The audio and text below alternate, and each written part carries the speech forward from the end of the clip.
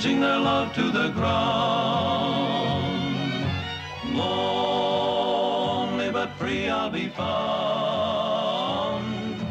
drifting along with a tumbling tumbleweed. Hey everybody, welcome back to the show. It's a very special episode. It is our 100th episode. I am Jeremy Blair. And I'm Rain Whalen. And this is Reservations. Yeah, man. 100 episodes. Yeah. Can you believe that? Well, I mean, it's 100 for you. For me, it's about like 95 or something like that. But 96. I'm pretty sure I missed like 5 episodes. Because you weren't into in the first beginning. Because I had my buddy George and my buddy Felipe on. Well, then you had that one with Alex, too. Oh, yeah. So that's 3. It's 3. Then I had Ashley on, and That's so that's 4. And then I missed the... I had Alex back on for Night of the Living Dead in season 5 because you got sick. Yeah. So about 95. Yeah, But so about still, 95. But I mean, the show has done 100 episodes, so that's a huge deal. So, so that's why we're celebrating with our beverages. We got our beverages here. We got our White Russians. yes, our White Russians. Dude, Why are we drinking White Russians? well, hang on. I want to be just a little bit sappy. Like it's hard to believe that it's 100 episodes because, you know, when I first like kind of came up with this idea, I didn't think I would actually make it this far. You didn't think so? No, I'd be like, I was like, yeah, you know what? I want to start a podcast. Do you think you would have ended up like your other one? Probably. Yeah. How many episodes did you do? 2. Yeah. I may bring it back. Maybe. I don't know. It's a little too late now. It's not too late. But, yeah, dude, like and I tell people all the time when I have a podcast, I was like, yeah, you know, me and my buddy Jeremy, we have a podcast together. And they're like, oh, yeah, what do you talk about? And I need to get better at just saying, it's about movies. Because I'm like, well, you know, when it started... Oh, you like give them a history lesson. I'm like, it was supposed to be... Because originally, I like the trajectory we've taken it. Mm-hmm. But when I think back, I'm like, you know, originally it was supposed to be like... Eventually we were going to get into like episodes about like life and stuff like that. Oh. And then it was just like, you know what? Let's just solely focus on movies. And honestly, that's way better. Yeah. I feel like it's much more entertaining. Yeah. Yeah. Than like, yo, Jeremy, so when was the first time you had a breakup? Ugh. You know? Never. Oh, that's an easy one. Never. Oh, God.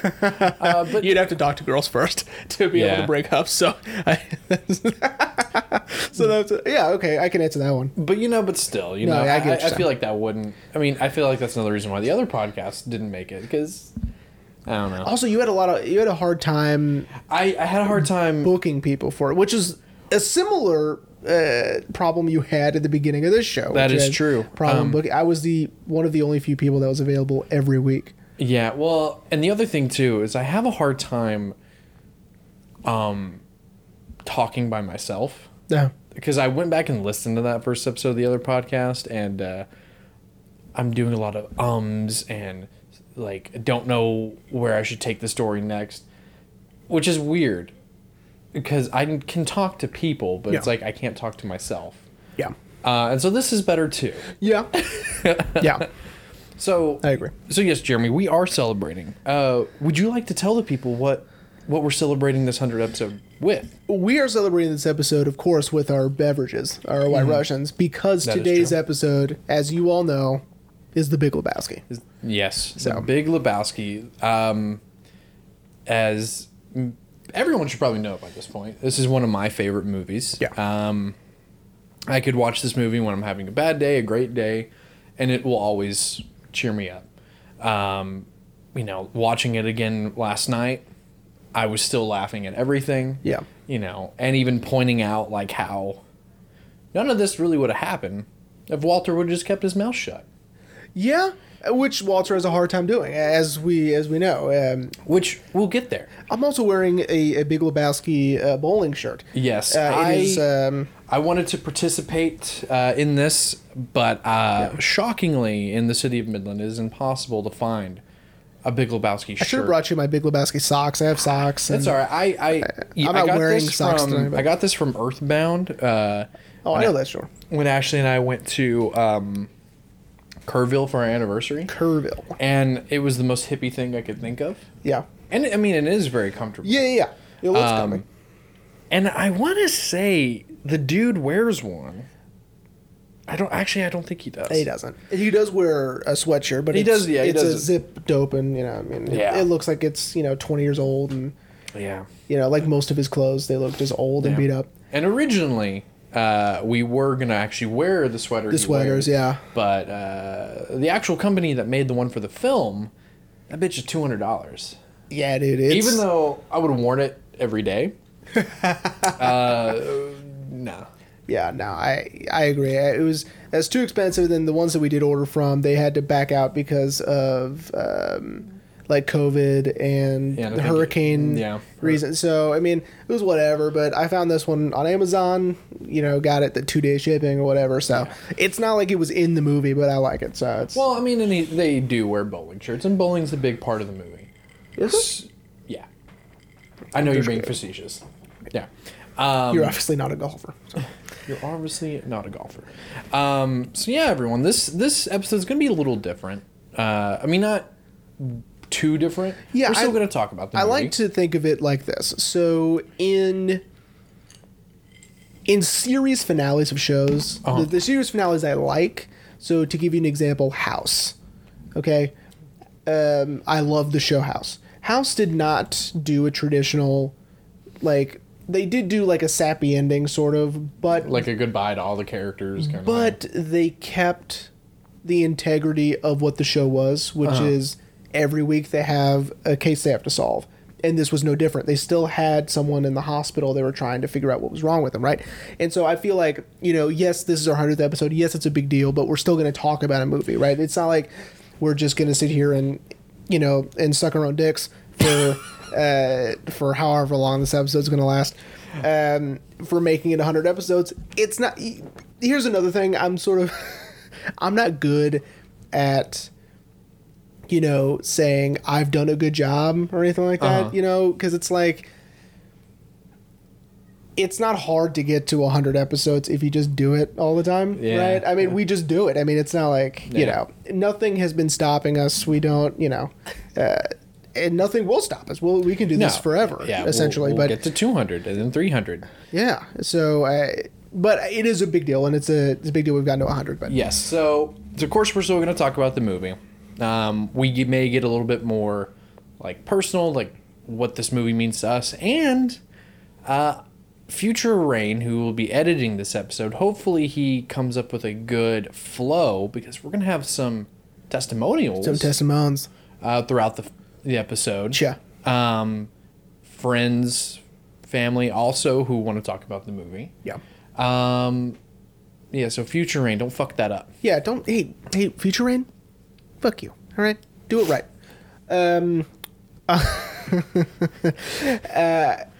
I also want to say that this is a great movie to do a 100th episode on because in terms of lasting power and cultural impact, not only does this thing have its own convention, but even its own religion. And so we'll talk about that. But, so in terms of what a film can achieve in terms of fandom, I think this one is pretty much peak. Yeah. This is like how it can change someone's life if a movie can. This movie has changed people's lives. Oh, yeah, 100%. Like, in a major way. Yeah. So before we get started, I just want to give a brief shout out to my buddy Fern, because he was the one who gave me this idea way back in like season 4. Because I really wanted to do it, but I was like, I don't know, man. I don't know if it's the right time to do the Big Lebowski yet. And he was like, well, how many episodes are y'all at? And I think we were at 60 or 70 by that point. And he was like, save it for a 100th episode. And I was like,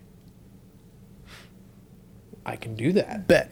So, Fern, thanks, buddy. Thank you, Fern. And now let's commence. So, Jeremy, how would you like to start this thing?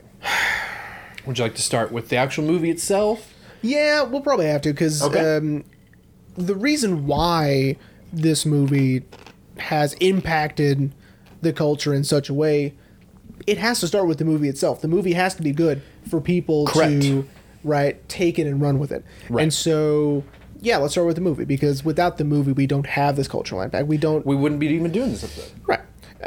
So, I mean,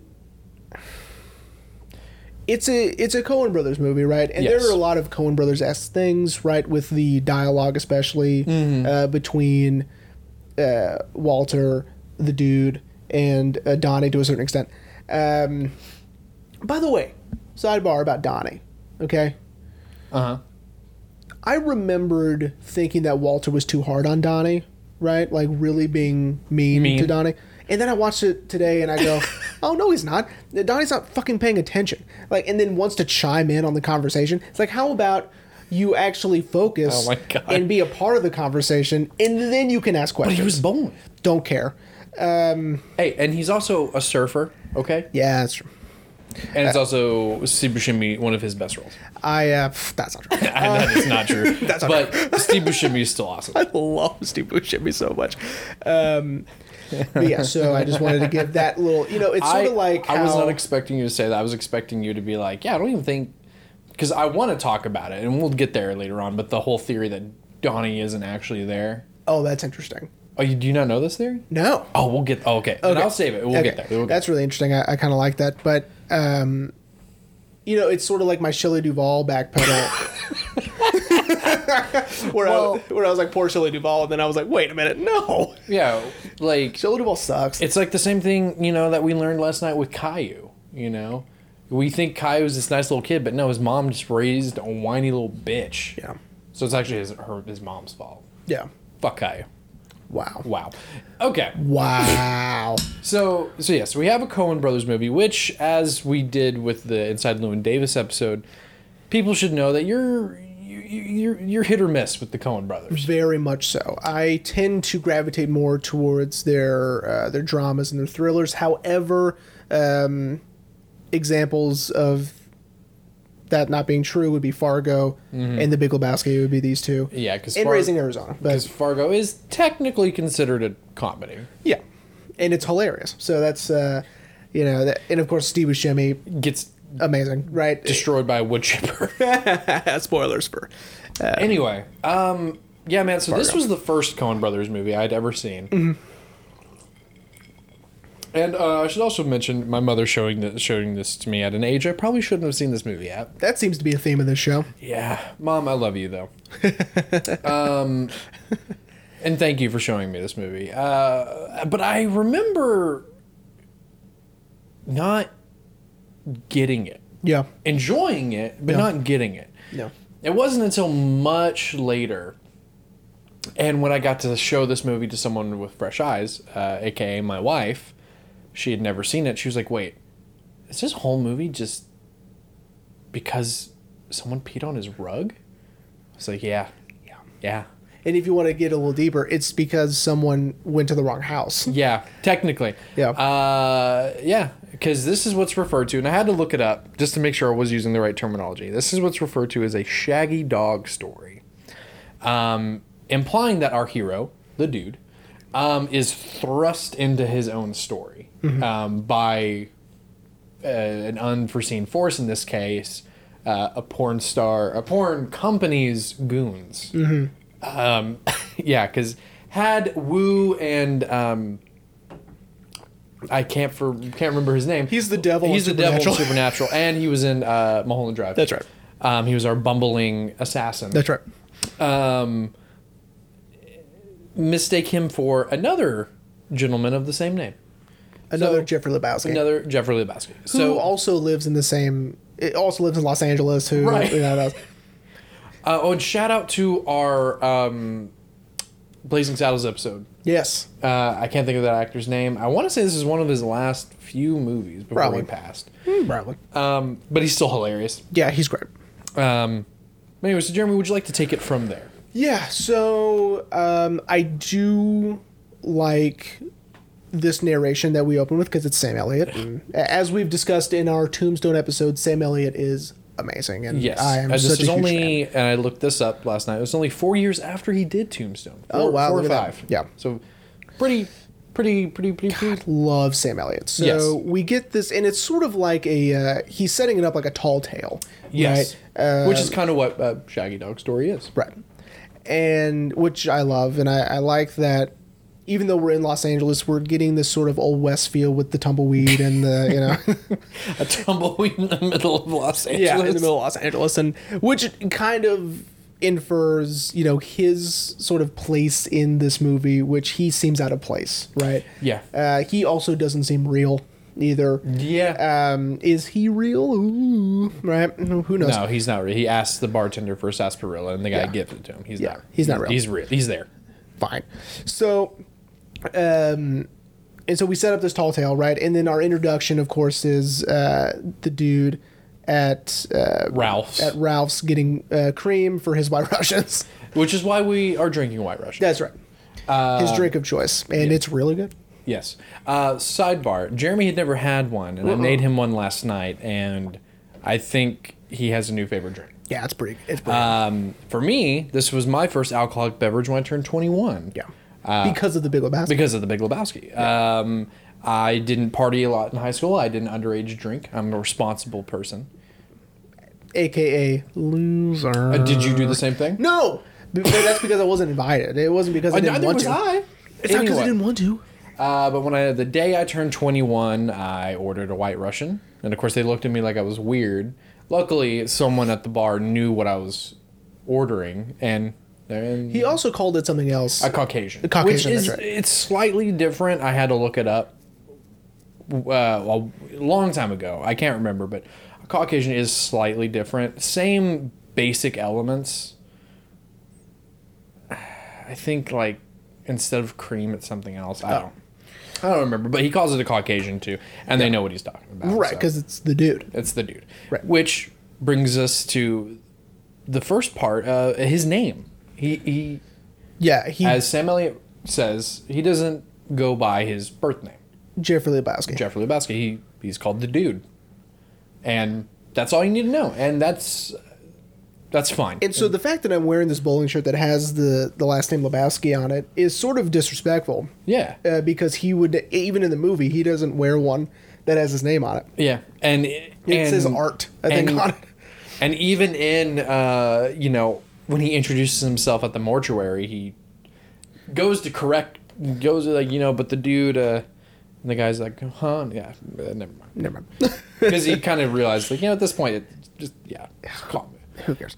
But that's such a great name to call your lead character. The dude. The dude. The dude. The dude.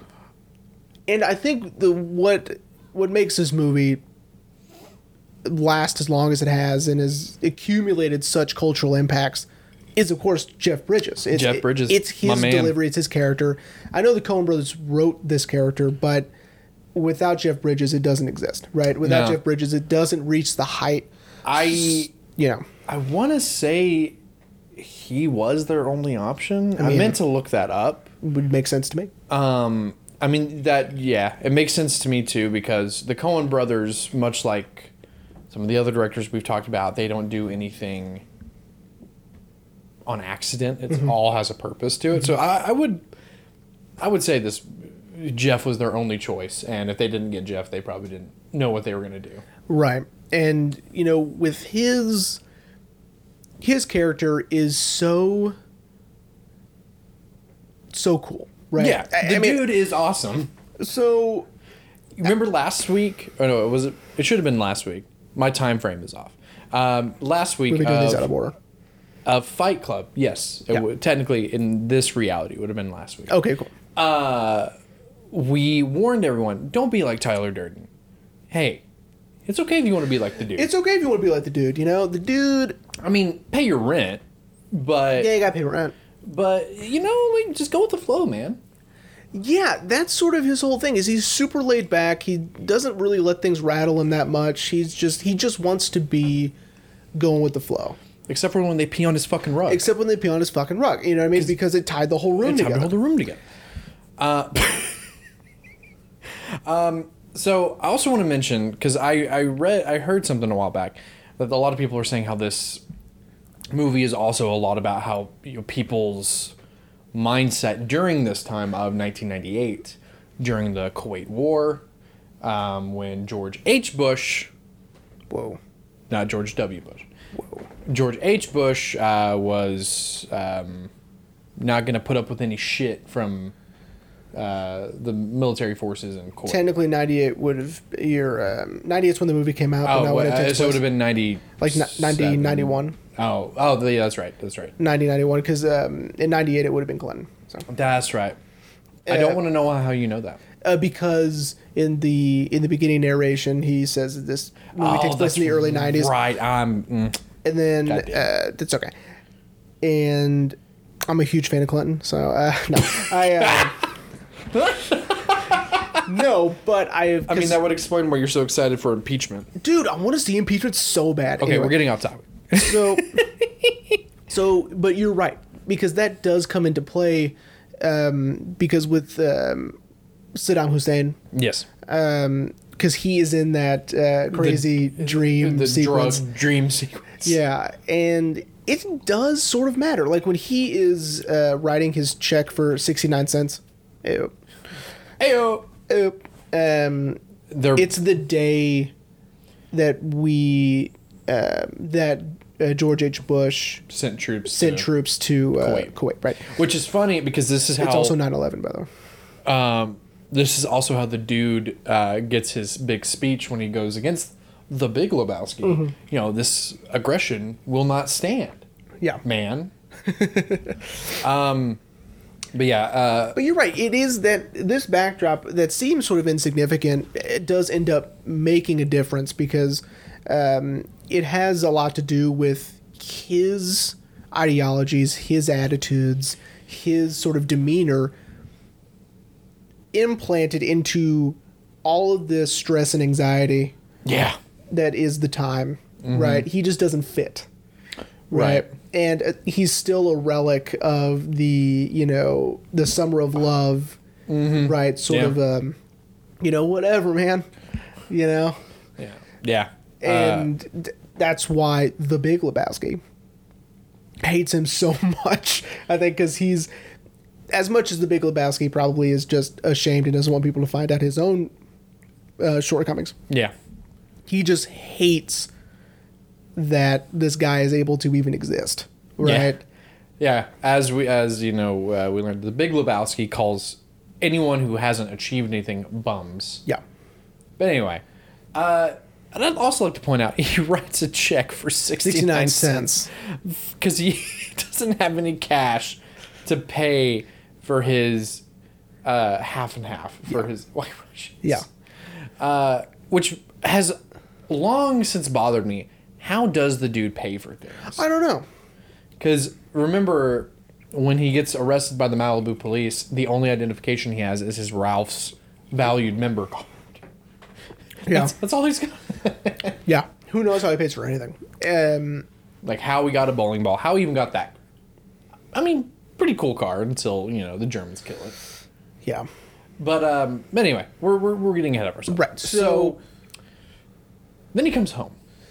Yeah, and this is when you kind of get a full scope of, just how, sort of laid back this guy is. He is, getting his head dunked in the toilet, and he goes, "Where's the money?" He goes, "I don't know, I think it's in there. Let me look one more time." Yes. That is so funny to me. Well, it's always, I've always found it funny because he never gives him a chance to actually respond. Right. Where's the money, Lebowski? Dunk. Where's the money, Lebowski? Dunk. Yeah. And then finally, when he gets an opportunity to respond, instead of being like, "I don't know what you're talking about, man," he just hits him with some sass. Like, Yeah. "Oh, I think it's down there somewhere. Let me take another look." Let me look one more time. Yeah. I idolize people like that so much because that's how I want to be. But of course, if I had been in that scenario, I'd be like, "I don't know what you're talking about. Oh my God. Please don't hurt me." Yeah. And of course, they pee on his rug. Yeah. At least he's housebroken. Yeah, that's right. Yeah, because we should mention, so these two guys are roughing up the dude. Yeah. For some money that they keep saying his wife owes Jackie Treehorn. Yeah. And one of my favorite things, I didn't catch it until probably like the 5th or 6th time I've seen this movie. When he finally tells him, I apologize if anyone hears any screaming children those outside. Screaming children. Anyway, when he's like, do you see a wedding ring on my finger? I mean, the fucking toilet seat's up. And he pulls the toilet seat down, and there's just a ring around the actual toilet cover, because he always keeps the toilet seat. Because it's up at all times. Yeah. I never caught that until I was like, oh my god, it's fucking funny. Yeah, dude. I mean, this movie, it's got some detail in there. Yeah. You know? Yeah, that Coen Brothers detail, man. Coen Brothers detail. Especially like when they first grab him and the bowling ball hits one of the Goons. no, it hits the door frame. Oh. And you can always see the curve where they knocked it so hard Yeah. it fucking broke. The first thing my eyes go to is, oh no, his cream. Because his cream it's half and hits half. the toilet. Yeah, it's half and it just explodes. You're like, oh man. Dude, that check is so gonna bounce now. Damn it. You know? Yeah. He just wasted 69 cents on that, you know? I know. And then they finally realize they got the wrong Jeff Lee Lebowski. They have the wrong Jeff Lebowski. Woo. Isn't this guy supposed to be a millionaire? Which I love. It's just such a nonchalant question asked in the form of a very defeated guy. Like, woo. Isn't this guy supposed to be a millionaire? Well, here's what's funny is they still saw the outside of the house and still went in. And still went in, yeah. You know? Yeah, and he lives in like a condo apartment area. Yeah. And nothing about that said millionaire. Millionaire. Yeah. And then once we finally, I think that's part of the comedy is when we finally go and he goes to see the big Jeff Lebowski, right? It's this massive mansion. And it's like, how would they have ever in a million years gotten them confused? Well, I always love when they finally realize, like, shit. I know they're like, fucking time waster. And I love that Lucifer goes, thanks a lot, asshole. Like, yeah, like it's Like it's his fault. It's his fault that they got the wrong guy. Yeah. And then that's how, and so that's, I would say it's a two-step process why this whole movie happens. That's part one. Part one. And then part one comes next when we meet the dude's friends. Yeah. Donnie, played by Steve Buscemi. Yep. And Walter Sobchak, one of my favorite John Goodman roles. Really? Yeah, it's one of my favorite. I mean, I love John Goodman dearly, and this is going to be controversial. Okay, controversial. Okay. Anytime he works with the Coen brothers, it's awesome, man. You think so? I love his Every time. I love his Cyclops character in Oh Brother Where Art Thou? Yeah. Which for sure is a future episode. Okay. Because I love that movie. Did you ever see Barton Fink? That's, I think, one of the few I haven't. I haven't seen that one or Serious Man. They're both really good. But this is, because John Goodman, I want to say, correct me if I'm wrong. Okay. This is obviously well after Roseanne. I don't know if it's after. It might be during. I don't know how long Roseanne lasted. Because this is, they probably shot it in 97, so... Well, anyway, and then I want to say he at least did one Flintstones movie by this point.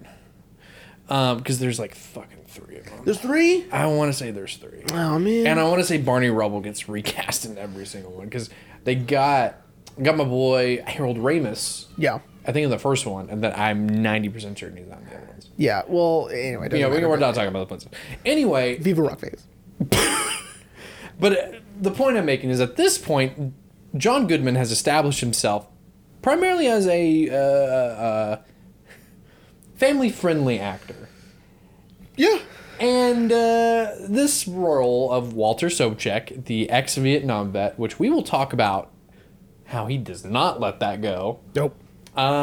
Is far from it. Yeah, even in spoilers, even at Donnie's, like, this, then they're going to set out his ashes. He just can't let it go. And the dude finally calls him out on it. He goes, what does that have to do with Vietnam? What does anything have to do with Vietnam? In the original script, he was supposed to say, you weren't even in Vietnam. And actually, I'm glad they cut it. Are you? I'm glad they cut it. Okay.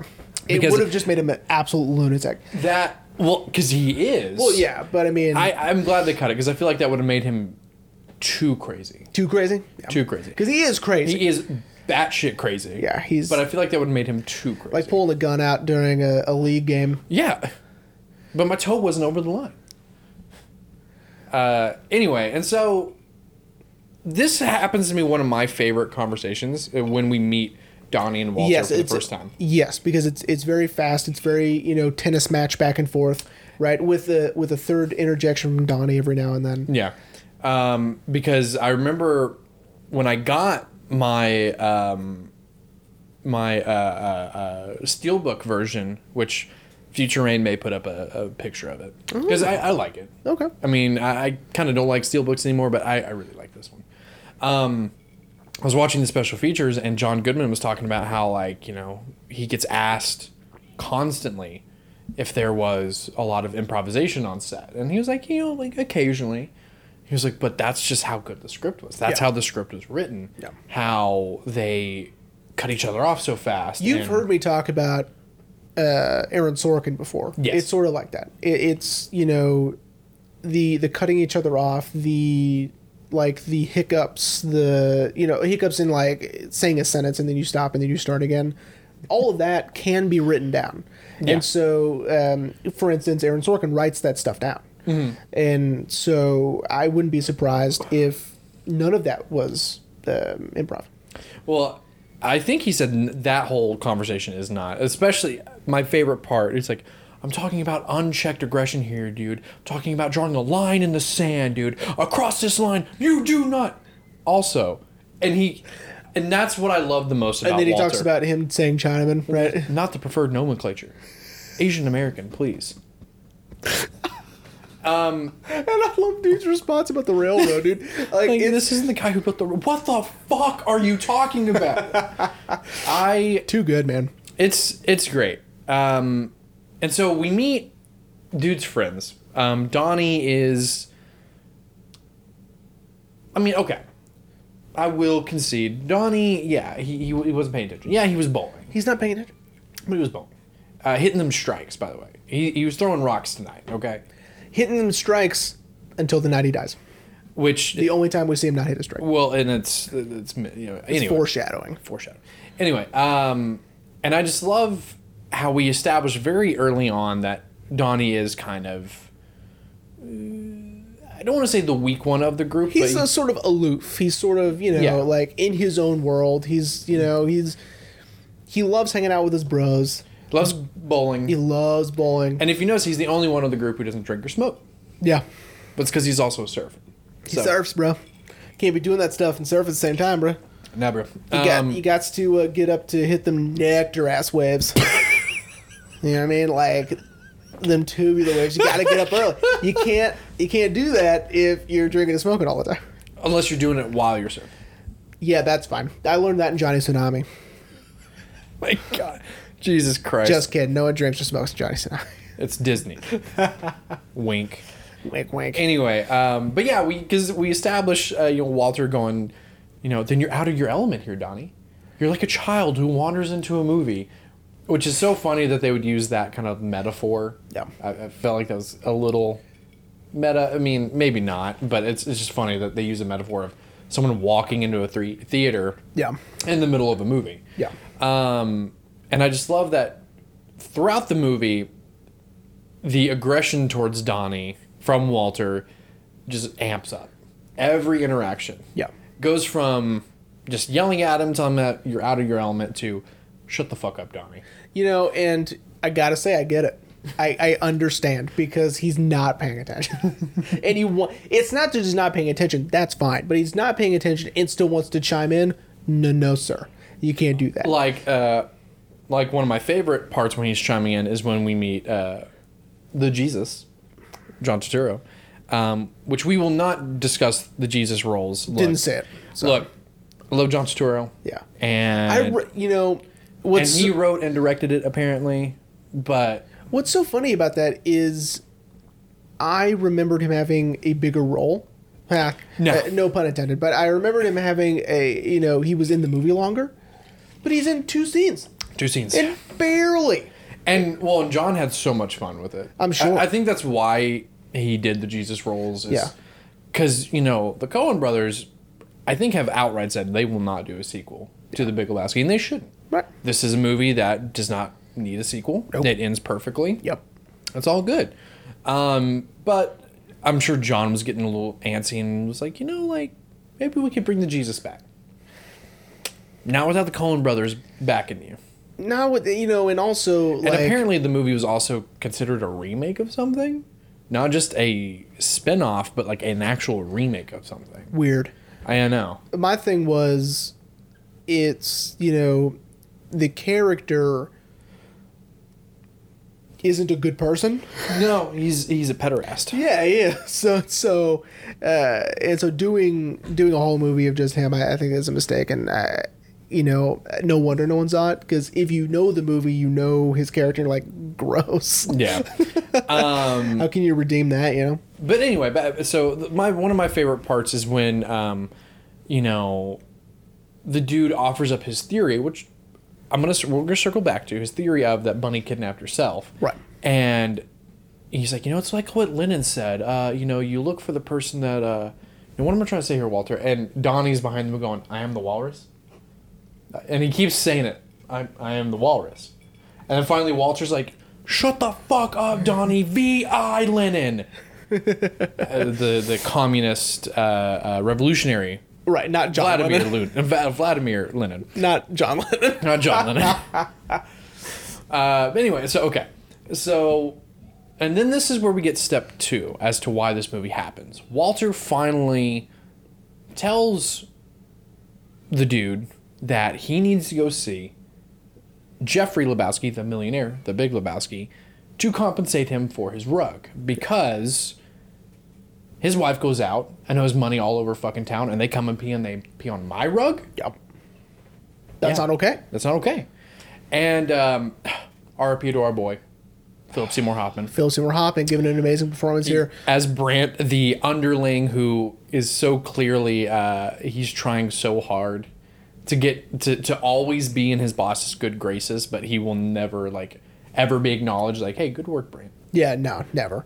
Now, he and Julianne Moore have worked together a couple of times. One in one of our past episodes, Magnolia. Yes. And another in Boogie Nights. So. And we haven't done these movies, and we won't, mainly because I didn't see the final one. But also in the last... Oh, yeah. 2 Hunger Games movies? Yeah. Hungry Games. Hungry Games. Hungry Games. His final movie. Catching Fire Part 2. Was that the final movie? Or is it the Mockingjay? I don't know. I don't know. I know it was the last one, so it's part does. Part 2's. Part 2's. Yeah, he filmed all his scenes and then he left us. Damn. He left us. Jurassic Park. Oh, my God. Anyway, so we meet the Big Lebowski. And he's not a nice guy. No, he's sort of like Old Man Potter in It's a Wonderful Life. Yeah, especially, and I love the juxtaposition of we're seeing all his awards and everything that he's done for Los Angeles and, helping, the little urban achievers. Yep. And so you think okay, this guy will get it, and that's, again, great Coen brothers setup. Yeah. So you think, okay, the dude's going to explain to him hey, these guys were looking for me, looking for you. They peed on my rug. I just want you to fix that. Yeah. No. No. The Big Lebowski is an asshole. Yeah. Because, as you mentioned, he doesn't understand why the dude is even existing. Right. Because, as he says, how, he's disabled because he, I guess, lost the use of his legs in Korea. But he persevered anyway. And so he believes that if you work hard enough and earn your way, then you're owed something. But that's not how the dude sees it. No. And I love that after their interaction, Seymour Hoffman's like, hey, how'd it go? He goes, said I could take any rug in the house. He's like, okay, old man said I could take any rug in the house. Because, and that's, excuse me, everyone, and that's the genius behind the dude, is he knows after, the Big Lebowski lost his temper, he knew, okay, there's going to be no convincing this guy. And as he says it, fuck it. Mm-hmm. And because he knows Brant will believe anything he says. Right. And even, people... I feel like I read somewhere where people think, like, the dude is not a smart man. He's very smart. He's just a lazy man. Yeah, he doesn't want to do a whole lot. He just doesn't... Yeah. And as he says when we meet Jackie Treehorn, the dude just wanted his rug. He's not greedy. No, he wants his rug. He tied the room together. He tied the room. And then this is when we meet Bunny. The one who really is the cause of all this, too. Tara Reid. Tara Reid. I want to say... Tara Reid as herself. In the big one. Well, Tara Reid as herself before she got really bad. This is when she was... I want to say Van Wilder was like 2001. So this is very early in her career. She still looked good. Yep. Now she looks like she's had way too much plastic surgery. Yeah. But anyway, and this is also when we meet Uli, played by, I can't think of that actor's name. Yeah, he's in Fargo. He's in John Wick. He's in a bunch of stuff. Yeah, he's in, God, he was the devil in John Constantine, or Constantine. Yeah, he's been in, here, Future Rain, put up a picture of him. And his name. There we go. All sort of setting up Maud's point later on of why would you kidnap someone you know? The point of a hostage is just so they can't identify you later on. Right. And so this is all kind of subtly, the Coen brothers are setting this up from the get-go. Yeah. Like, hey, that guy, he's important. Yeah, he's passed out in the pool, but he's important. Yeah. And of course with the toenail polish also, because she's painting her toes. Yep. Setting all of everything that's about to happen, setting it up in that moment. And, of course it all, you're right. They all set it up and they set up the pins and they knock them down, to use a bowling reference. Yeah. And it didn't seem very clunky to me, like the toenail polish is very clunky because they use it to have her blatantly flirt with this guy and then, offer to S&D For $500. Yeah, it's like $1,500. I don't remember. But Brant can't watch. Otherwise, he has to pay $100. And of course, I love the response. I'm going to a cash machine. I'm just going to go to a cash machine. And Brant's like trying to get him out.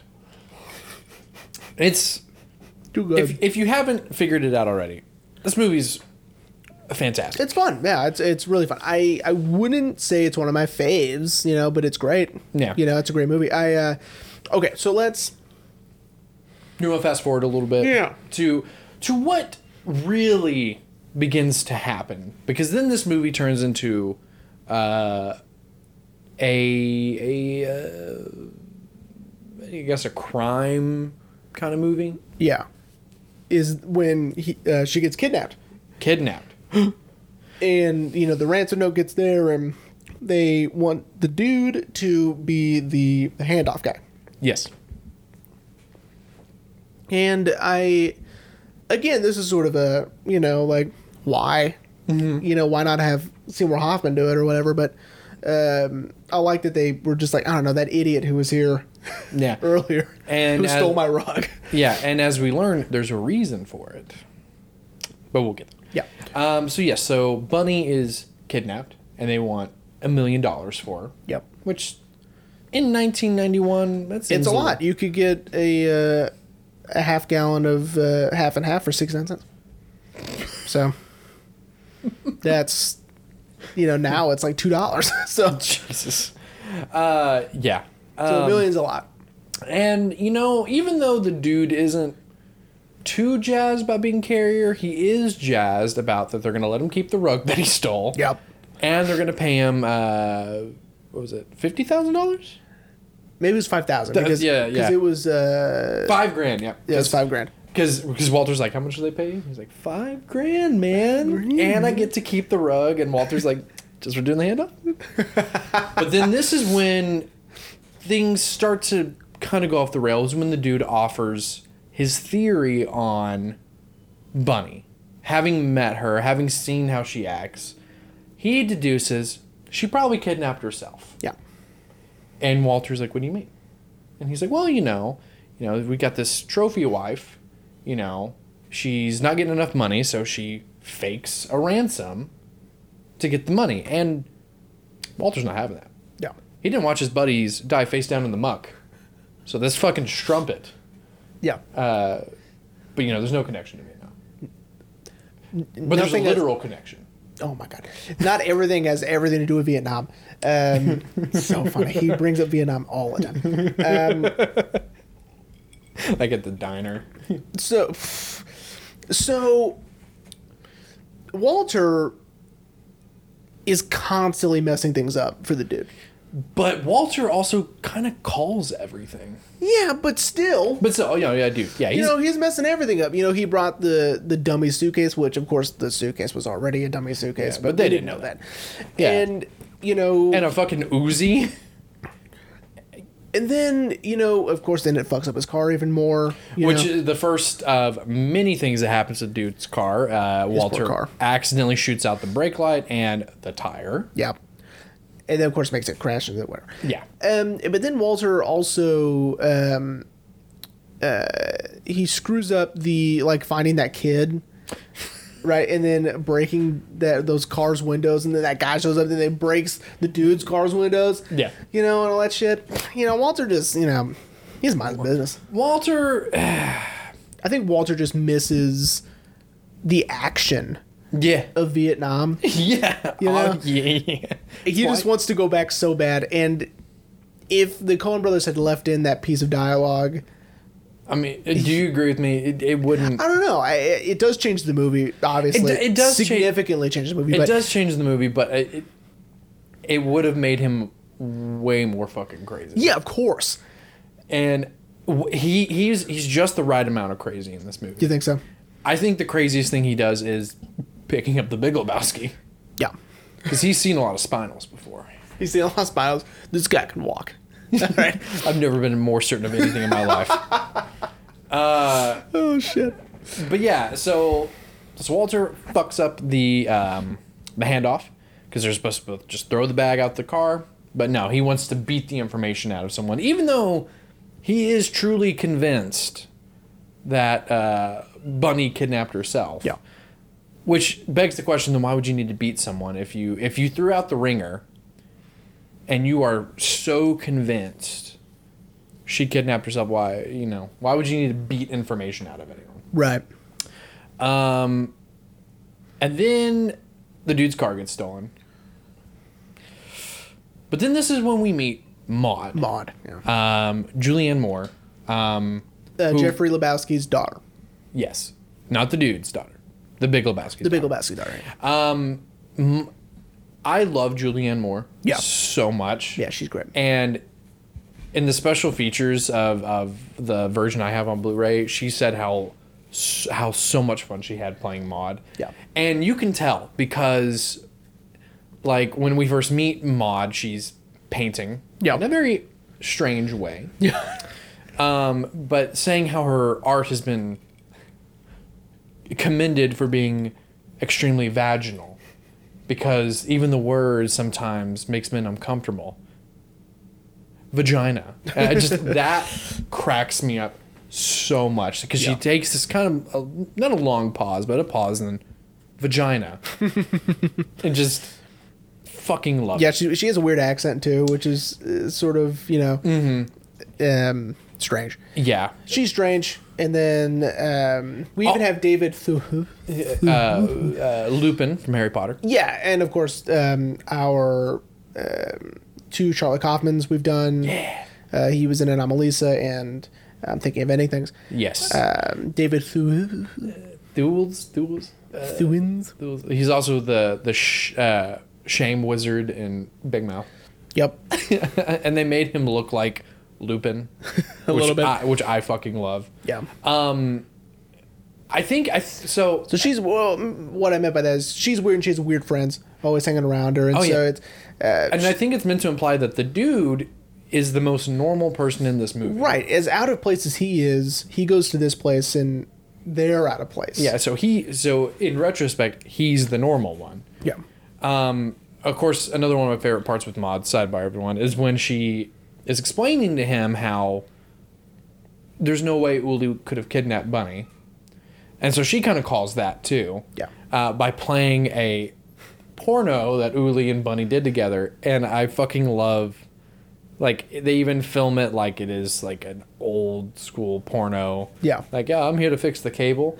And I just love how she's like, and I'm sure you know what happens next. Oh, he fixes the cable? He fixes the cable. I fucking love that. Because he's mixing his White Russian. Like, no, he fixes the cable. Again, it's that sass. Yeah, the dude is spewing out sass.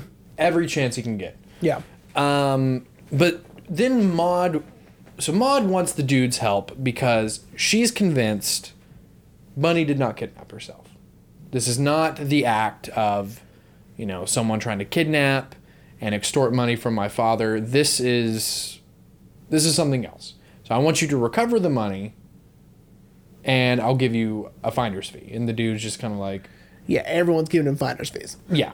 But pretty good finder's fees, though. They're not bad finder's fees, because even the porn guy, what was his name? Jackie Treehorn. Yeah, Jackie Treehorn also gives him a finder's fee. Yeah, he gives him like says he's going to give him a finder's says he's going to give him a 10% finder's fee. And so the dude... So now the case, as the dude constantly refers as it to, is now... He's now starting to be like, okay, maybe she didn't kidnap herself. Yeah. Until we get the toe. Yeah. And Walter calls on that, too. Like, oh, look, I can get you toe. I can get you toe by 7 o'clock. Yeah. What about the... With nail polish. What about the nail polish? Like, it's so hard to clip someone's toe off and apply nail polish. Yeah. Like, Walter... It's funny. Like, as I mentioned, the dude is a smart man, but Walter and Maud kind of call the whole thing. Yeah. And the dude... And this is why I think the movie's so good, is the dude is the audience. The dude is trying to piece together all this information that he keeps receiving from Maud, from Walter, from the Big Lebowski. Yeah, and I guess the dude is just like, because he has a hard time himself thinking, well, I would never do that. Right? He has a hard time thinking someone else would, I think. Right. And so he's like, I don't know, man. Like, look at this toe. Like, what about the fucking toe? Yeah. Yeah, that makes sense. And I'm trying to remember where we were. We're at the toe. Well, then the movie kind of then the kidnappers come and threaten the dude. Flea is one of them. Flea is one of them. Red Hot Chili Pepper fans out there. By dropping this poor ferret into the dude's nice bubble bath.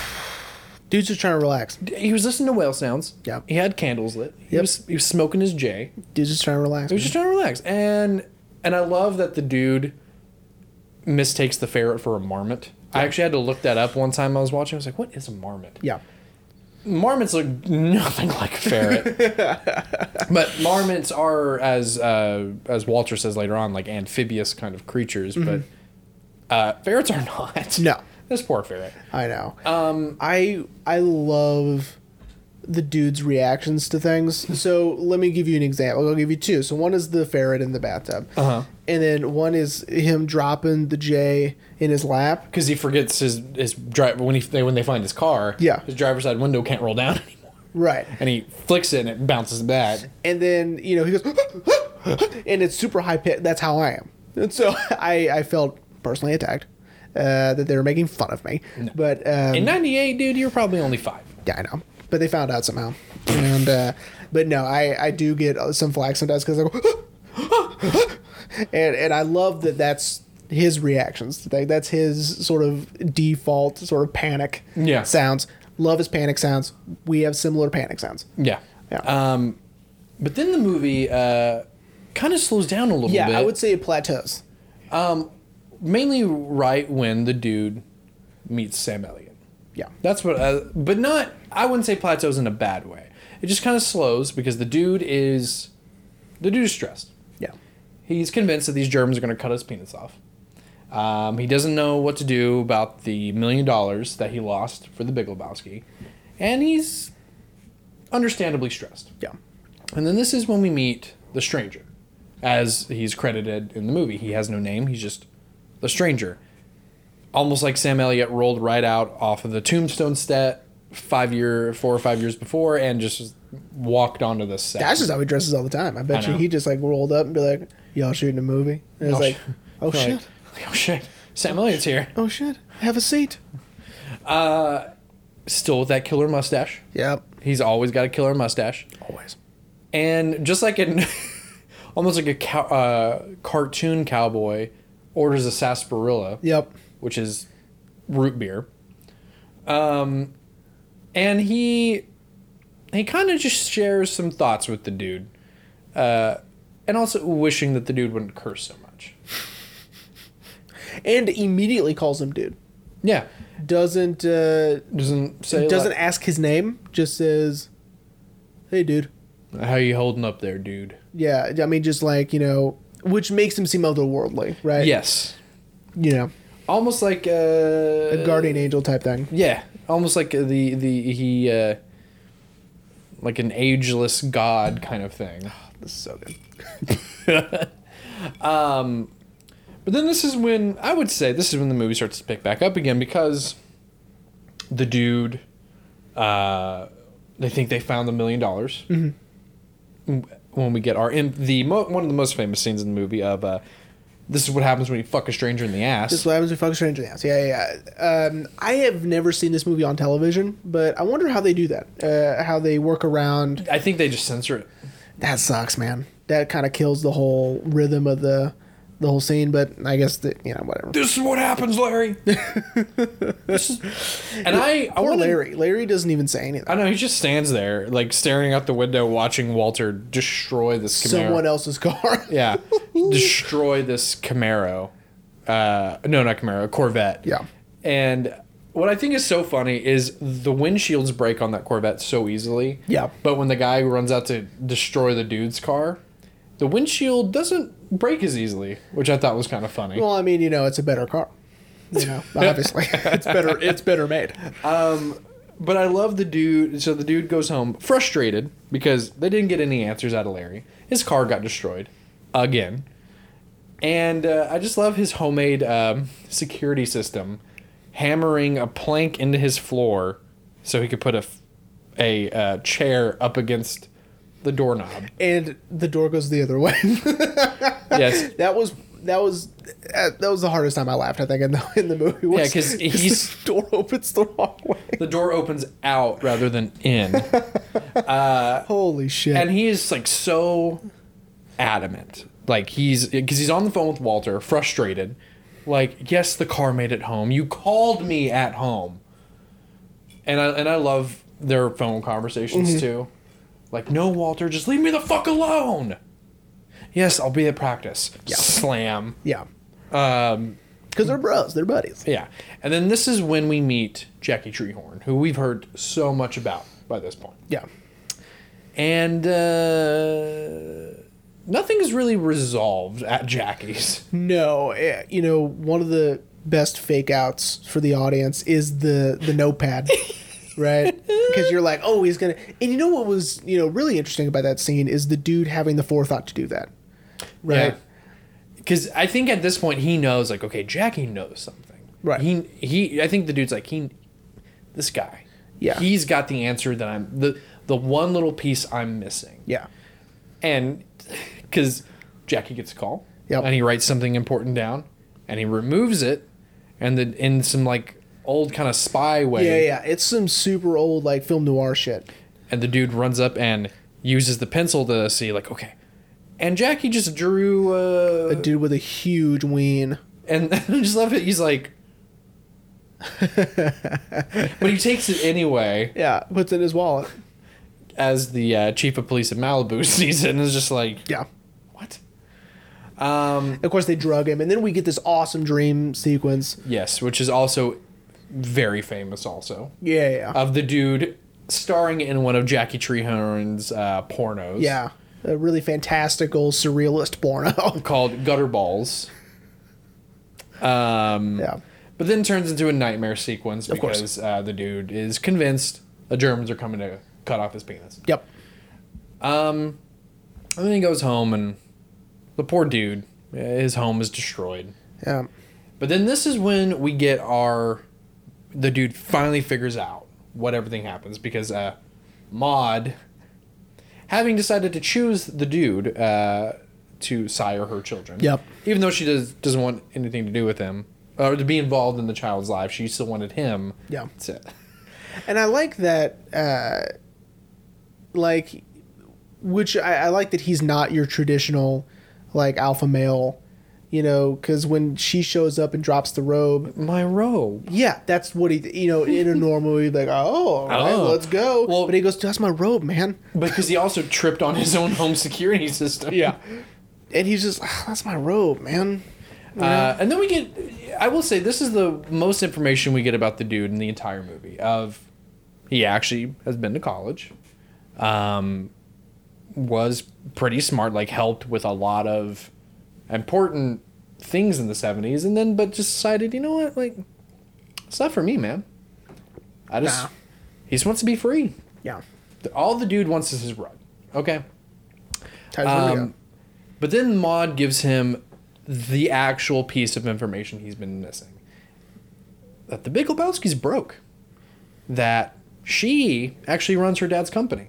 Because apparently he's not good at it. not good at it. No. Because he's vain. And that's... He probably thinks the song is about him. Yeah. Yeah. Carly Simon. Oh my god. And then the dude finally, it all comes together. He's like, your dad. That's it. And then, of course, we, the sort of subplot of there's a private investigator actually looking for Bunny. Yeah. A brother Seamus. Mm-hmm. I can't remember that actor's name. I've seen him in a few other things. He's another big character actor. But I just love the dude's like, just leave my lady friend alone, man. I'm helping her conceive. Your special lady friend. It's not my special lady friend. This is my lady friend. Like, I'm just helping her conceive, man. But this is what has been happening the whole time. Is that the Big Lebowski, he's fed up with Bunny. She's spending all his money, and he's fed up with it. Yeah. So when he got the ransom note, he's like, all right, this is perfect. I can get rid of her. I just met this bumbling buffoon. I'll pin it all on him if this goes sideways. Yeah. Which he was hoping it would go sideways. Yeah. So when Walter threw out the ringer, he threw a ringer out for a ringer. Yeah. Because there was no money in the briefcase. There was no $1 million. Right. Because the actual $1 million that we had heard later on, earlier in the movie, the Big Lebowski just embezzled. Yeah. He kept that for himself. But told Maud, like, oh, no, it's for the ransom. Nah, family. She was actually in Pasadena visiting friends. Yeah. Because then now the dude gets to ask, where's the fucking money, Lebowski? Yeah. And then we think, okay, the movie's over. That's it. Oh no, but guess what we forgot about? We forgot about the Germans. The Germans. Who, they finally did it. They killed his car. They killed his fucking car. And another another interesting fake out is Donnie's death because they're like, oh my god, he got shot because he's holding his chest. He goes, no, he didn't. Yeah, Walter's like, no shots were fired, dude. He's having a heart attack.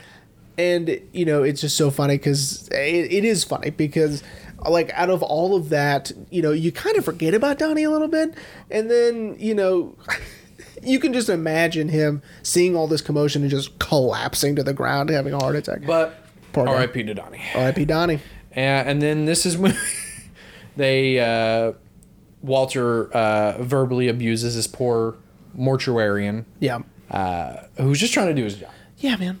He's trying to do. That's their most priced receptacle. Yeah, man. It's reasonably priced. There's So a they- Ralph's nearby. They use a Folgers can. Yeah, so which means they went to a Ralph's, bought a full can of coffee, dumped the coffee out, got all the grounds out, and then put So Donnie's silly. ashes into it. Now let me. And then that's the Big Lebowski. Let me mention this. All right. First off, all of Donnie's ashes go onto the dude. By the way. Yes. Which is Because Classic dumping out ashes bit. because Walter doesn't realize that, when wind is blowing this way, dust and things are going to blow that way. Fun fact about the Folgers can is that it has a Maxwell House lid. Maxwell House is blue. So I don't know if that matters, but it matters because it's blue and it's not black, which is what a Folgers can would have been. Actually, the actual cans, the metal cans are clear. And I almost forgot to mention how the movie actually ends is the stranger giving us direct-to-camera narration about... which you love. Which I love. About how that about all wraps her up. Yep. He hated to see Donnie go, but as he heard, there's a little Lebowski on the way. And implying that, the dude is going to keep being the dude. Yeah, dude's going to keep duding. Yeah. He is his dudeness. He's the duder. He abides. He abides. Dude abides. And that's the Big Lebowski. That's the Big Lebowski. So I went ahead and pulled up on my phone. The religion? Dudism. Yes. So as Jeremy mentioned in the intro, this movie has spawned a real-life religion called Dudism. It's a philosophy. It's a lifestyle. And here's what's so interesting is that this character has inspired so many people and has made such an impact that it has created this religion. His outlook, his attitudes, his demeanor, his overall aura, his personality is so unique, right? I get not so much to film, but to film protagonists, to the heroes, that it has created this sort of, movement, this religion. Yeah. Right? And it's sort of based on Taoism, which is a Chinese spiritualist religion. It emphasizes living in harmony. Yeah. Right? I'm reading right now, sorry. Everyone watching the YouTube video will see Jerry. Yeah, just me reading. He's sorry. just reading. Teaches about various disciplines and achieving perfection and becoming one with the unplanned rhythms of the all called the way. So it's sort of like just going with the flow. It's going with the flow. And that's what the dude is, man. That's what he does. And so I think that's the most outrageous thing about this film is that it's created a religion. And the logo for the religion is a bowling ball. That's fucking awesome. Sort of a yin and yang-ish bowling ball. That's awesome. Sort of a thing. I'll show you in a minute. And we can put it on the thing. Yeah, we'll put it up with that. It's... because, the conventions is one thing. One movie having it's sort of like Star Trek, right? Like Star Trek conventions. One movie having its own convention is pretty substantial. It's a big deal because one movie being able to accumulate the sort of fandom that would even to have it be necessary to have its own standalone convention is crazy. Oh, yeah. Right? Because TV shows, they run for X amount of years or have so many episodes and, are on syndication. I kind of get the Star Trek thing, right? Mm-hmm. But, for one movie to have this. One almost 2 hour long movie. Yeah. About a dude just really trying to figure out what the hell is going on. Yeah. Who is going to compensate him for his rug? That's spawning its own religion, spawning its own... it's wild. It is wild, but I kind of get it. So I have a story told to me, so this is secondhand. Okay. So if he fucks it up, he's sorry. So this will kind of give you an idea of... just sort of the impact that Jeff Bridges has. Okay. So I have this friend that I met in college. She was in my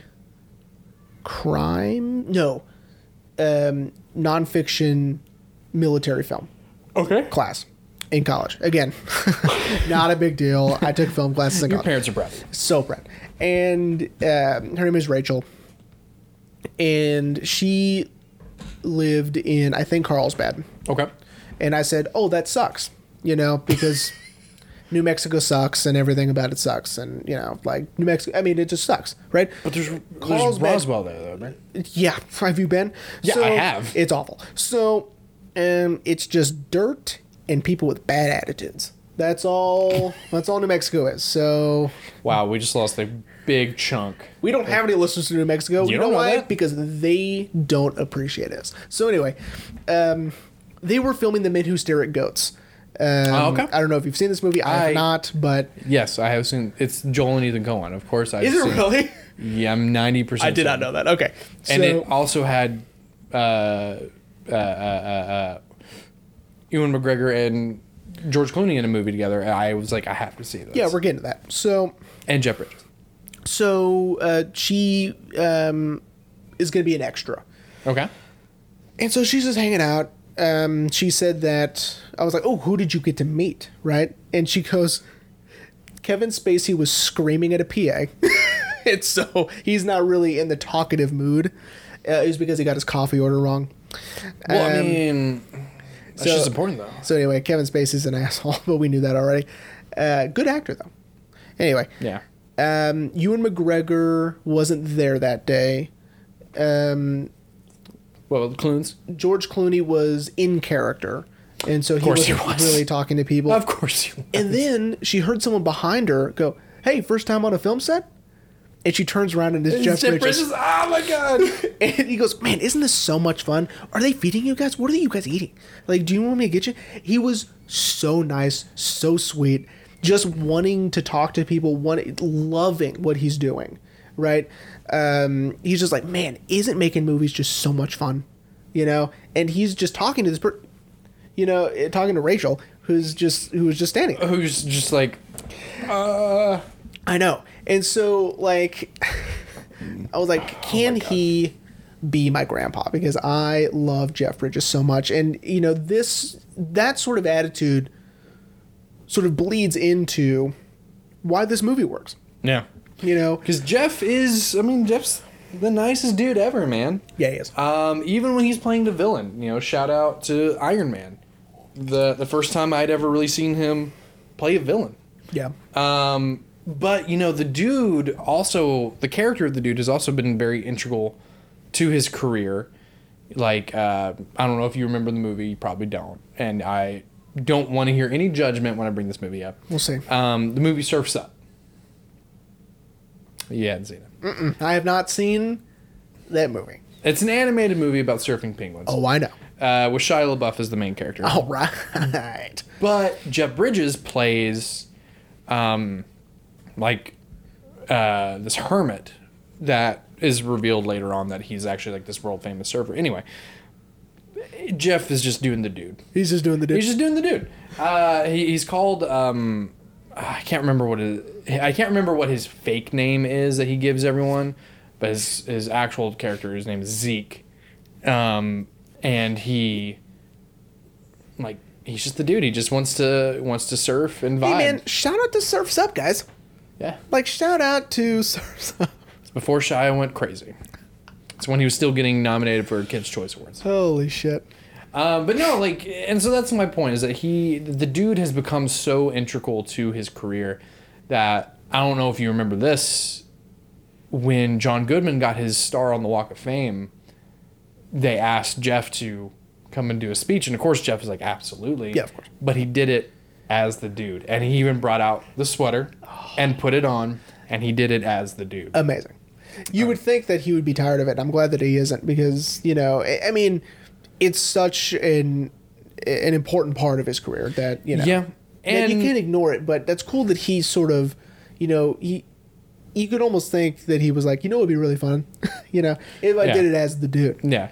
And I think it's because I want to say Joel and Ethan kind of just really let him decide what he wanted to do. Yeah. That would make more sense. I'm going to have to, I don't feel like doing more work. I should have done it, especially for a movie that I love so much. Yeah. But it also, a part of me was also didn't want to look it up because it does take away from the mystery. Like, okay, like he made all those choices himself. Right. But if I just believe he did, then that's fine. In my Okay. head canon, he made all those choices. Yeah. But it Makes would perfect make sense sense to me. Yeah. it would make sense that Jeff would be like, what if he like walked like this, and I love that he always has some sort of hair clip with him to Yeah. put his fucking hair up. When he's bowling, yeah. Yeah. Which we never see him bowl No. at all. Or John Goodman. Do we No, see John? it's, see John Goodman it's bowl? right after the handoff. Oh, okay. Because that's when we learn about Chopper Shamas. Oh, okay. That he doesn't fucking roll on Chopper Shamas. Okay. Now, I haven't forgotten. So the theory that Donnie Yes. isn't there. Okay. I'm surprised you haven't heard about this theory. I may have, but I don't think Ashley I remember brought anything it about up to me after I showed her The Big Lebowski for the first time. Because she was just kind of looking it up. And, And so, essentially the theory is that Donnie isn't there. Because if you watch the movie, Walter's the only one talking to him. Mm-hmm. Which is false, but I'll get there in a second. Walter's the only one interacting with Donnie. The dude never seems to respond to Donnie.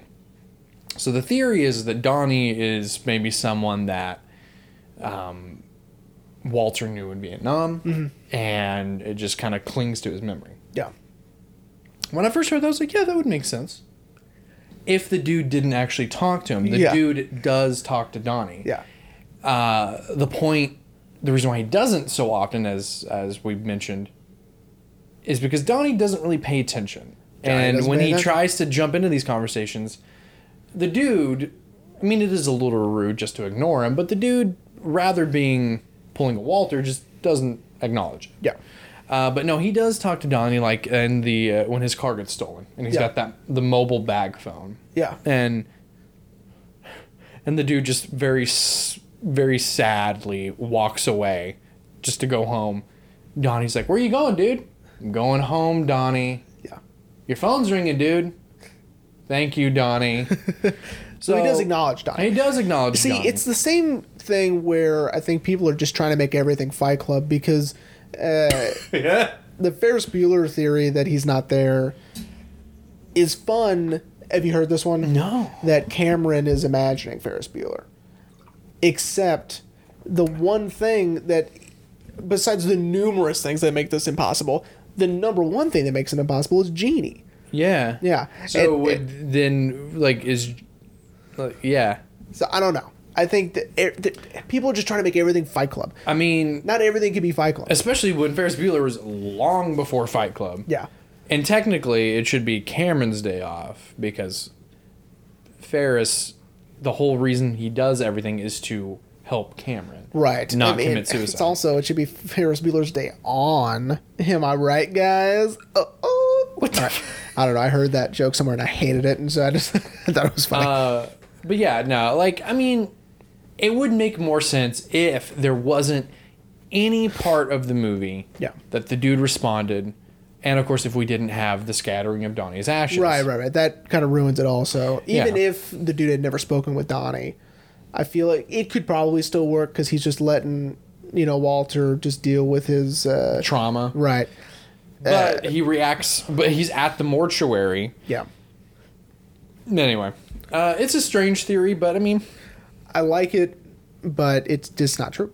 You know, it's not like you could work it into being true. So there are some theories that I really, really like, fan theories, that do make sense to me and that I can't poke any holes in, at least not really. Or, there was that one where in the movie Seven, they're in Gotham City, right? We talked about it before on the show. Did we? Yeah, we did. I don't know how I feel about that. Which I don't mind because it's not hurting anything. It doesn't hurt my enjoyment of the movie. It's just the city is unnamed, and that's obviously on purpose because you don't want to pigeonhole it in any one place. But Gotham City. Yeah, but they were like, it's Gotham City before Batman. Like because which Seven is definitely a future episode because Oh yeah, 100%, because it's David unless that's Fincher. why we were talking about it. We've done it already. Sometimes I forget we've done movies before, but the John Doe is sort of this fantastical, over the top character that would be in a Batman universe, right? Yeah, that makes sense. And that he's trying to teach everybody a lesson, and he's sort of got that Joker energy, and and they're saying it's before Batman gets there. It's before, anyway, which I like. Yeah. That one doesn't hurt my enjoyment. You can't say it isn't necessarily. And so it's like, so it would work, right? Yeah. But anyway, So I want to talk about, and because I'm sure you knew this. So this movie, in the Coen brothers' filmography, this movie followed Fargo. And as you talked about, Fargo is... I've never seen Fargo. I have plans to see it because I love Joel and Ethan Coen. And I cannot wait for The Tragedy of Macbeth with Joel on his own. I wonder what he had to say to Ethan, like, yo, dog, like, I got to do this by myself. we have to break up. The Jonas Brothers can't break up. Anyway, and so they followed Fargo with this, and I think pretty quickly, too. Like, Fargo, I think, had only been out for a while when they went into production for this. I don't know if I would have done it in this order. I mean, it's fine. It's whatever. Do whatever you want. Well, but if it were me and I had their sort of filmography trajectory, right? I would do drama, comedy, drama, comedy, drama, comedy. I don't know if I would do comedy. Well, this movie had a lot of...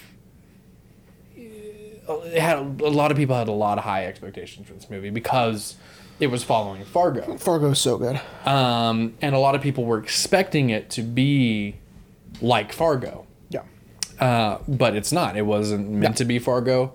They were like, it was meant to be a whole other thing entirely. And a lot of people were like, so they have one good movie and one weird movie, or... But I hope the point that we have made this entire episode, which there's still a few things I still want to talk about. Sure. Is that this movie has such a big following. So initially, everyone was just kind of apprehensive about it. Because they're like, they're going to follow like a fantastic movie like that with one like this? Like, why? Yeah. Especially like, for reusing some of the same cast in Fargo, like Steve Buscemi.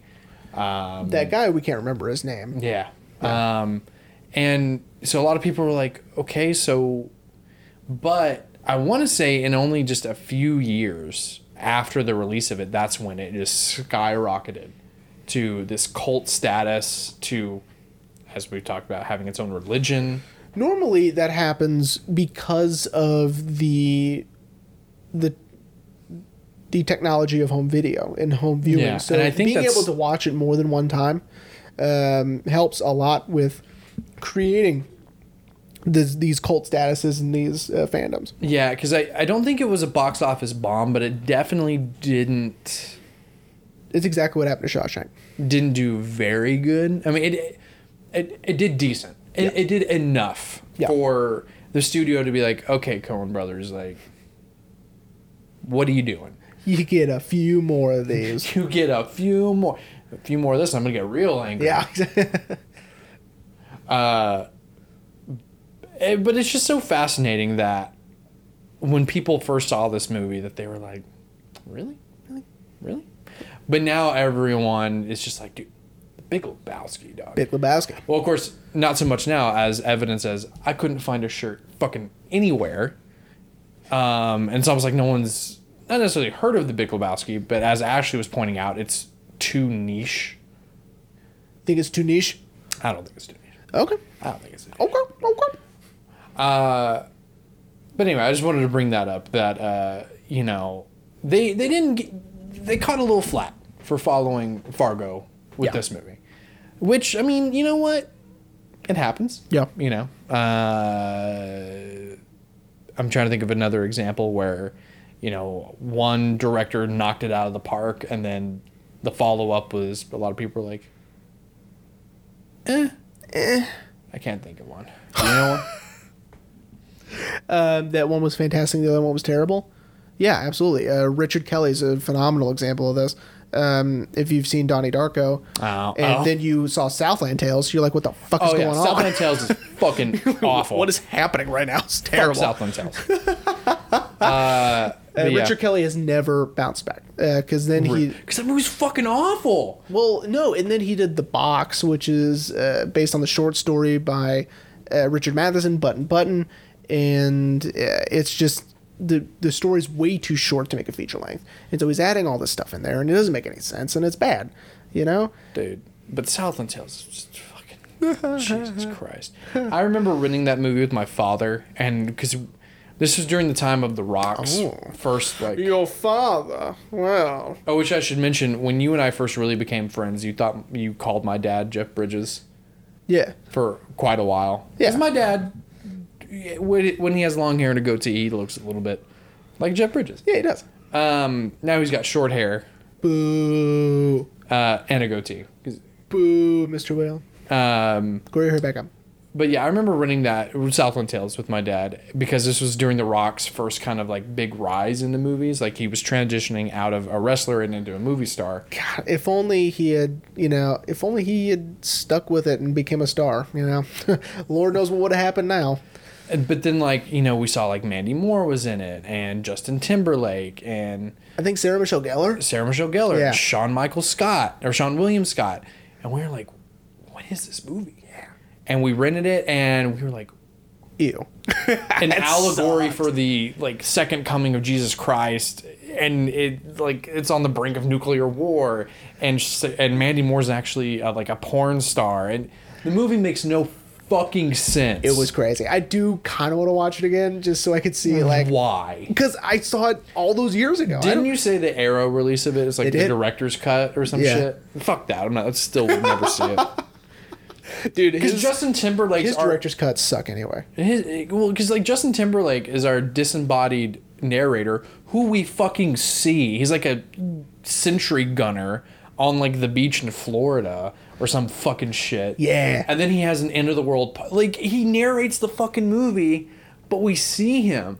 I mean, yes, the same can be said about the movie that we just talked about. Yeah. Of Sam Elliott narrating, and we see him, but that's different. How is that different? Because it's Sam Elliott. Fine.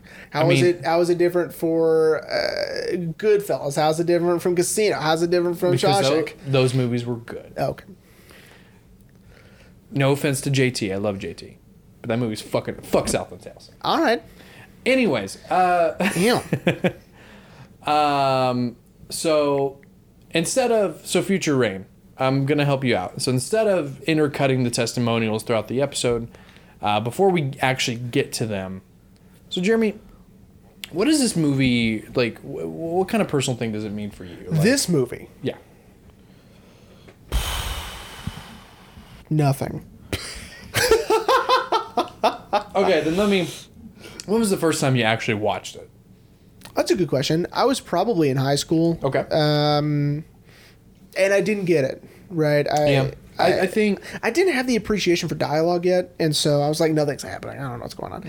And I probably wasn't paying attention like Donnie. And, and I didn't really like it. I loved Jeff Bridges, and I loved his sort of, his demeanor, character. yeah. Right. But I didn't like the movie in general. And then the second time I watched it was today. So... Are you shitting me? No. Oh, my God. So, like I said, the first time... It was like watching it for the first time. Well, it had been a while since I showed Ashley, so when I was watching it last night, she's like, yeah, and that's the reason why it's happening, right? I was like, well, yeah, kind of. And she's like, I'm sorry, it's just been a while. Oh, Haley does that. She'll be like, oh, is he going to die? I go, not really. So what did she think about it? She didn't watch it. Oh, my she God. fell asleep. Oh, my God. So she was napping. She was napping. And I just love this movie so much, man. I get it. I do completely understand the fandom. I get the cult following. I get, to a certain extent, the conventions. One of these days, I'll understand the religion. And I don't think we ever will understand the religion. I don't know. Like, is it... I should have looked up if it was recognized by the United States and recognized Probably not. as a religion, because you'd be surprised. It could be. That's true. All right, so here are some testimonials for everyone. Hope you enjoy them. And hopefully Future Rain does his job correctly and puts their names at the bottom of their testimonials. God, let's hope so. Yeah, I know. Hello, my name is Zach, and I just want to say a few things about Reservations with Rain and Jeremy. So I've been listening since the beginning, and I have to say that these guys have covered a ton of movies. Anything from The House That Jack Built to A Clockwork Orange to Hereditary, one of the great horror films of our time, to David Lowery's beautiful Ghost Story, to Goofy, a Goofy movie. But my personal favorite has been their episode covering Inside Llewyn Davis. They do such a fantastic job working through the movie, dissecting some very powerful and beautiful scenes, talking through some amazing performances. But another reason that I really enjoyed this episode is because you can feel their passion for what they're doing. I mean, these guys love movies and how they impact us. And that's what Reservations is at its core. It's a show hosted by Rain and Jeremy, two amazing human beings that take us on a journey from film to film, challenging us to let our imagination go, challenging us to feel the story with them, to cry with them, to laugh with them. And so I have enjoyed listening to their show and watching it the last couple of years, and it's certainly had an impact on how I watch movies. So check out Reservations. Like I said, they've done a ton of movies, and so anyone out there could find an episode that is appealing to them. So give them a listen, and I promise that by the end of the episode, Rain and Jeremy won't just feel like hosts, they will certainly feel like friends.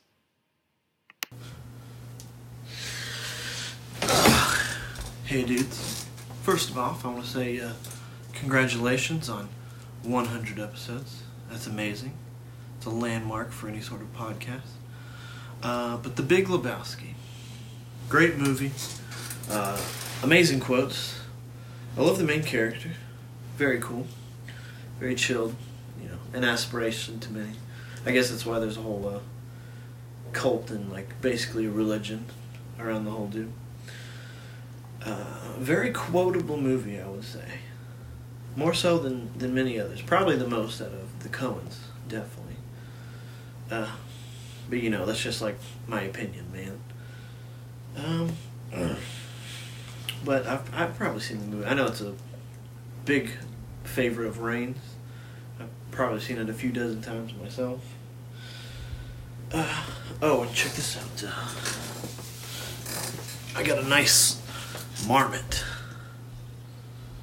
Anyway. Well. Congratulations, you guys. Very proud of you guys. Keep it up. Maybe I'll be in some more in the next 100. Here's the hoping. See ya. Wow. What? Wow. People care. I know. And not only do people care and take the time out, to make us a video, even though we asked them to, I'm glad that we have friends that actually do listen, Kale excluded. Well, wait. I think we have a special announcement from Kale. Nah, Kale didn't send one. There's no way. Future Rain played that right now. Hey guys. First, I would like to commend you for having the bravery to ask me for a video congratulating you on your 100th episode. But as I've said before, I'm far too busy to even be on the show, much less make a video for you. So, cheers. What the fuck was that? Nicest thing he's ever said to me. So, wow. Okay. I mean, I guess that's the best we can do. Holy shit, that's my favorite one. Oh my god. Yes, I love how he just completely disregarded the assignment. Well, to be fair, I didn't really give him an assignment. You just told him to make a video? Actually, I did tell him because he tells me all the time. That's a bit that we have going on. Then I'm like, hey, speaking of the podcast, he goes, I'm too busy. And so I was like, just make me a video saying you're too busy to make me a video. Oh, God. And I liked that he was drinking and was also shirtless. That was, it's classic Kale. Kale hates wearing shirts. So. Yeah. Well, so Jeremy, are you ready to wrap up? I am. 100 episodes, 100 episodes, man. It's pretty cool. I'm pretty stoked about it. Here's to the next 100. Yeah, let's you know what? Let's do 100 more. You want to do 100 more? That's 100 more. Okay, let's do 100 more. Just like Rick and Morty, we got approved for 100 more episodes. Yeah, we got approved for 100 more episodes from the top. That means seasons might be shorter, might be longer. Who knows? Yeah, who knows? Nah. You know, But so Jeremy, yes, sir. What are we talking about next week? what are we talking about next week? That's a good question because I already know. And We you both already know, but they don't know. They don't know. We've already recorded the episode. So this is sort of like, I didn't want to pretend we haven't talked about it yet because I feel like that's disingenuous. We've already talked about it. We've already recorded it. So it's in the pipeline. But next week, we are talking about Dark City. Yeah, man. And it was fun. It was fun to do the episode. And normally we don't do them out of order like this. But No, but this one was special, and we had to do it. We had to make sure we were doing this one right. Yeah. And I feel like we did. we did all right. It's pretty. We should start drinking more. I kind of liked it. I mean, you might start drinking more. I mean, you can. I bought a $23 bottle of vodka, so Vodka. just for this episode. Well, okay. But- Well, then I guess I'll drink White Russians in every episode until we're out of it. Well, guys, thanks for sticking with us for 100 episodes. Yeah. Get a little sappy here, but thanks for sticking with us. Thanks for listening. I would say without the listeners, this wouldn't be possible, but that's not true. Yeah, because we're we don't not- get paid for this either. No, we don't. And so we're not dependent on, ad revenues and listener numbers or whatever, but I am appreciative. Yeah, but to the few people who do listen and maybe share us around, thank you so much. To the people who don't, please start doing that for the love of God. Just please. Yeah, guys, I we mean- crave attention. I do like attention, as much as I pretend I don't, I'm lying. I like it. And, I like it when people can say, oh, that guy knows his movies. That guy knows what he's talking about. That guy knows his shit. Yeah, that's probably my ultimate goal in life is for people just to be like, that guy knows what he's talking about. Yeah. Yeah, so. Well, again, thanks to everyone for sticking with us for 100 episodes. We're gonna do more. Yeah. We're not. This isn't the farewell. This is hey, buckle up. Yeah, buckle up. But we hope you enjoyed The Big Lebowski, and we'll see you next week for Dark City.